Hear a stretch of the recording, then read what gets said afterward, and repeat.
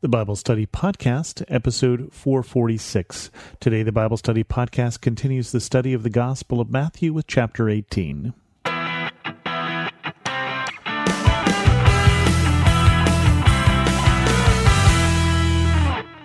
Welcome to the Bible Study Podcast. I'm your host, Chris Christensen.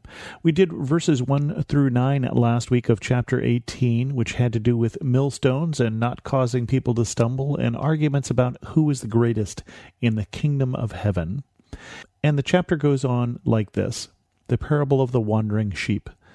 See that you do not despise one of these little ones, for I tell you that their angels in heaven always see the face of my Father in heaven. What do you think? If a man owns 100 sheep, and one of them wanders away, will he not leave the 99 on the hills, and go look for the one that wandered off? And if he finds it, truly I tell you, he is happier about that one sheep than about the 99 that did not wander off. In the same way, your Father in heaven is not willing that any of these little ones should perish. Now remember, last week we talked about millstones. We talked about the warning to not cause any of these little ones to stumble. And since we're talking about these little ones again, this is a parallel thought. So don't cause them to stumble. It would be better if you had a millstone wrapped around your neck and you were dropped in the depths of the sea, because God cares for them. God cares for them like a shepherd cares for that lost sheep. The shepherd is used quite often as an illustration for God or for Jesus because of this sort of thing, that the shepherd, the good shepherd, cares for the sheep, and even that 1 out of 100, even the one who wanders off, even when 99 are doing the right thing, even when 99 are in the right place, that God, like that good shepherd, will chase after us, that God, like that good shepherd, is not willing that one of these little ones should perish. It's not clear who little ones are, but remember that in that first section, the greatest is the kingdom of heaven. When they were arguing about who's greatest, he grabs a child. He takes a child and places it and says, unless you become like little children. And so he's also now talking about don't cause them to stumble and wandering away. It has something to do with the children and the followers in general. And speaking of which, and then he goes and gets very specific about wandering away, dealing with sin in the church. If your brother or sister sins, go and point out their fault just between the two of you. If they listen to you, you have won them over. But if they will not listen, take 1 or 2 along, so that every matter may be established by the testimony of 2 or 3 witnesses. If they still refuse to listen, tell it to the church. And if they refuse to listen even to the church, treat them as you would a pagan or a tax collector. Truly I tell you, whatever you bind on earth will be bound in heaven, and whatever you loose on earth will be loosed in heaven. Again, truly I tell you that if 2 of you on earth agree about anything they ask for it, it will be done for them by my Father in heaven. For where 2 or 3 gather in my name, there I am with them. The interesting thing about these set of verses is I often hear them taken out of the context of this chapter. It's talking about correction for people who have sinned, who have wandered away. And remember, we just learned something about wandering away and what God feels about that, which is God wants us back. God wants to go after those who have wandered away as the shepherd goes after that sheep. And so this is not a verse about dealing with sin and how to kick people out of the church. I think these verses are about dealing with sin and how to bring people back, how to go and find the one who has wandered away. If your brother and sister sins, go and point out their fault. We're not pointing out their fault just because we're better than them. We're not pointing out their fault just because it's fun to do. We're pointing out their fault because if they listen, you have won them over. If they listen and repent, if they hear what you're saying, you're like that shepherd. You're like the Father in heaven who is not willing for them to perish. You're doing this out of love. That's the intention. That's the context of this chapter. You're not doing this as they were doing at the first part of the chapter because you're better than them. This is not an argument about that. It's how to restore someone. That's why we're going. Just you, and then maybe somebody else. We're trying to do this gently. We're trying to do this graciously. But we're also trying to correct the problem. It isn't love to let people wander off and not do anything about it, whether they're wandering off physically and not coming, or whether they're coming but it's not sinking in because of something that's going wrong, because of sin. It's not love to let that sin go unrepented. And so, this is what they say, go, but go quietly, go lovingly. And whatever is bound on earth will be bound in heaven, and whatever is loosed on earth will be loosed in heaven. The desire here is that we're loosing. The desire here is that we're setting free.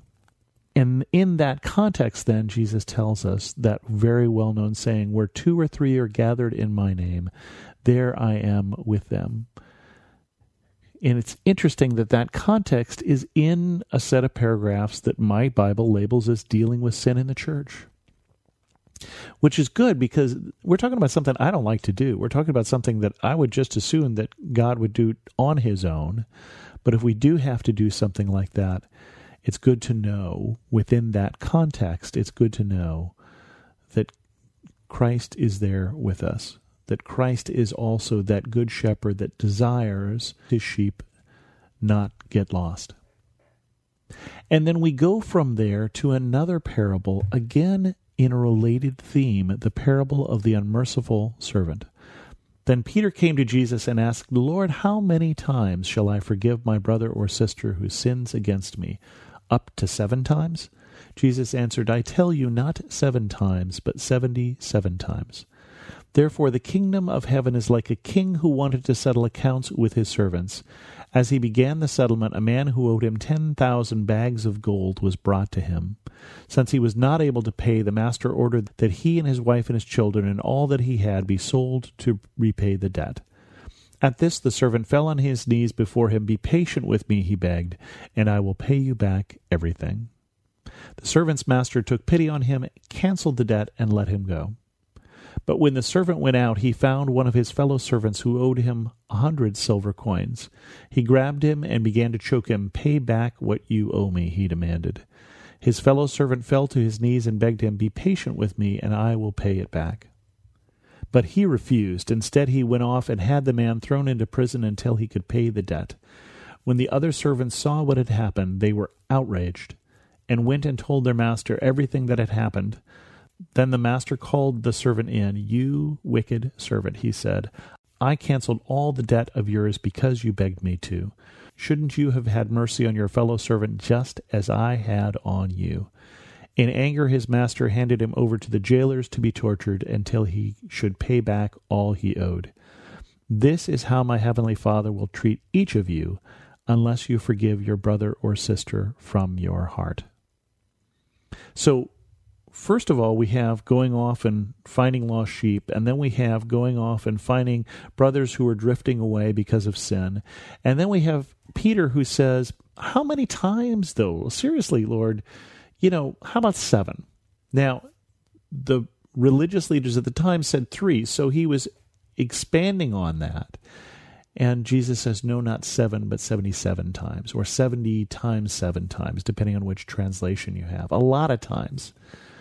But then he tells this story. He tells the story about the unmerciful servant.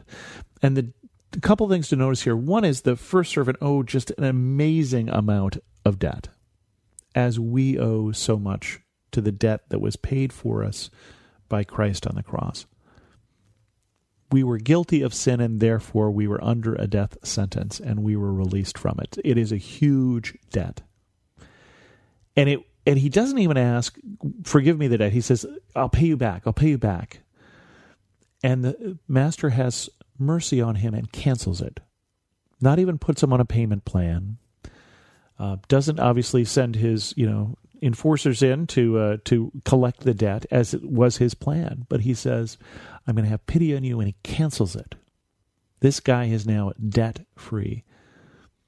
He's out from under that burden, and immediately when he walks out, he starts choking another servant who owes him far, far less. Not even gold, but silver.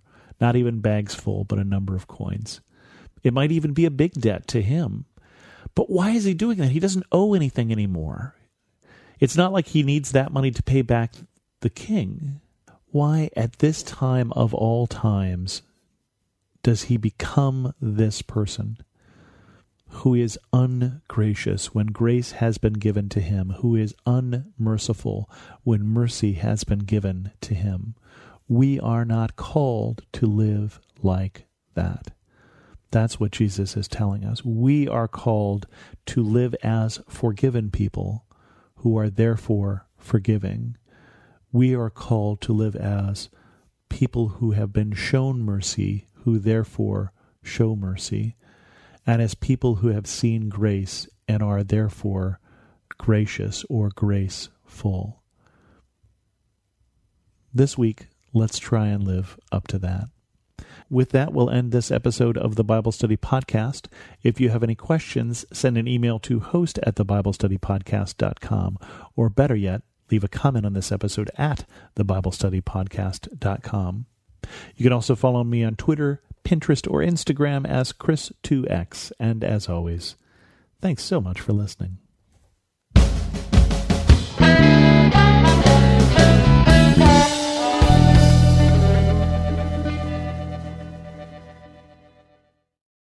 Finding uplifting news in today's headlines is often like searching for a needle in a haystack. At the Story Behind podcast, we believe in the power of finding heartwarming tales and are happy to share empowering stories with you every week. Hear about how Steve Harvey surprised a dying man on Family Feud with $25,000. Get inspired by the note a waitress received from a patron dining alone. And even hear about how one VIP passenger made a hard-working pilot get emotional before his flight. To start listening to the Story Behind podcast, visit lifeaudio.com or search Story Behind on your favorite podcast platform.